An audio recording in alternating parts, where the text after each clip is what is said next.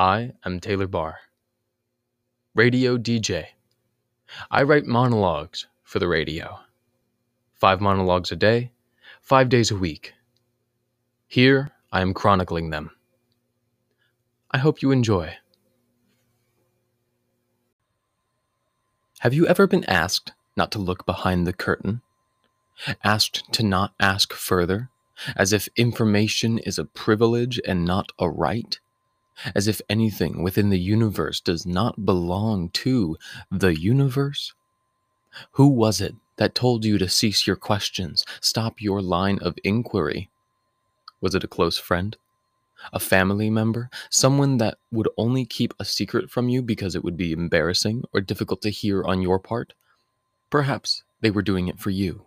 That this is noble, though it is not really up to them whether or not you can handle the truth. And you can. You've been handling the truth. Might as well be exposed to it. Was this person an authority figure? Was it someone who had substantial power over you and could not stand to lose a buck or two if you knew the truth of what they were doing? What was it exactly that they were hiding? Call me a skeptic, but I believe that as soon as someone doesn't want me knowing about what they're doing, they are guilty of disenfranchising me. Surely, if you were proud of what you were doing and saw me as no threat, you would pour yourself over with tidbits and stories about the activity. Surely, if you were not being sneaky and selfish, you would allow my investigations to continue, and I could prove that you weren't being sneaky. Odd how that works. Listeners, take a moment to look behind the curtain. See the man behind the voice, and know he has everything you do not. I will try just about anything twice, because what if the first time was just a fluke? Who knows? Not me. Until I try it again, that is. On the second try, I've got the experiences of the first. I have an idea of what I'm looking for, what I should be expecting. Maybe I can reshape my expectations to fit the mold of this thing, so that this time I may enjoy it further. Like a lychee berry. It looks delicious, and I enjoy the taste, but when I took that first bite, I was put off from it. Have you had a lychee berry? They're spongy, like soft flesh. Chewy, too, similar to eel meat. It's an odd berry the first time you eat it, and even the next few times it can be weird texture-wise. But I try it again, and again, until I like it, because I'm sure I will. This is useful for all walks of life. From new skills to new experiences to new people. Giving a second chance could be the difference between life and death if you're learning to swim or perform CPR. It can also be the difference between having a good time at your significant other's house when the family serves you a meal that you have not had before. Perhaps they served corn hash, and you've never had corned hash before, and you have no clue what to expect. What a horror show to deny the meal that you have been provided. Try it twice. A man of short stature and even shorter temper pushed his way through the front door of a home. There was no ding at the door because this was a residential building with no such system in place.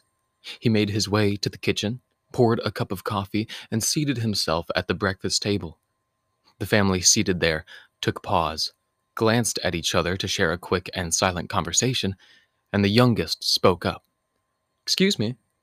The man, now given a moment of attention, ordered his meal. "I'll have a cinnamon toast and an egg and, do you have bacon? I'd like some bacon." The family shared glances again. The man took the newspaper from the mother of the family. "There's news going on, did you hear?" They had heard. In fact, the family was just discussing the news that was going on when the man entered their home. "We have heard," said the youngest. "I'd like that back," the mother shot out. "We're not a diner," the father said. The man looked up from his columns, squinted at the father, and sipped his coffee, still squinting. "I don't like your attitude," the man said. "I am a paying customer, and I deserve some amount of respect. How is it that I was never even given a menu?" The father didn't know how to respond, but the mother did. "Hey, guy," the man turned to face her. "Get out." A look of confusion spread across his face. "Leave!" she screamed. The man looked over his shoulder back towards the front door. "I don't think I'm at the right place," Beetles and bugs cover the floor of my closet like a carpet. The not so creepy crawlies are hibernating, waiting for an opportunity, the perfect executable. You see, I'm saving them for a project. Something so well thought out and timed that even being a second off would set the entire thing into cascading failure. I am not the type to want to fail, so I need them close. I need the insects in my closet until their destiny arrives. I will set them out or out to cover all the cameras in the city during a protest, so as to aid the benefactors of such a thing. If you cannot be seen, you cannot be tracked, and I care about the safety of my fellow revolutionists. They've been protesting for so long, I just feel like I need to do my part. Until then, however, I am subjected to the bugs in my closet, a fate worse than birds in your closet. They shift and wriggle under my bare feet, fresh out of the shower, as I hastily throw all my clothes together. I have to be specifically careful not to have a bug stick to my foot and subsequently be stuck in my sock all day. It's already happened like 5 times, so I'm sick of it. They also provide me with some nice background noise at night. All their legs rubbing together, carapaces bumping up on each other. Feels like I'm in a rainforest or a bug farm. I have been Taylor Barr, your radio DJ of sorts. I do hope you enjoyed my monologues. I know I enjoyed writing them. Stay tuned next time for more monologues and more monologues and more monologues.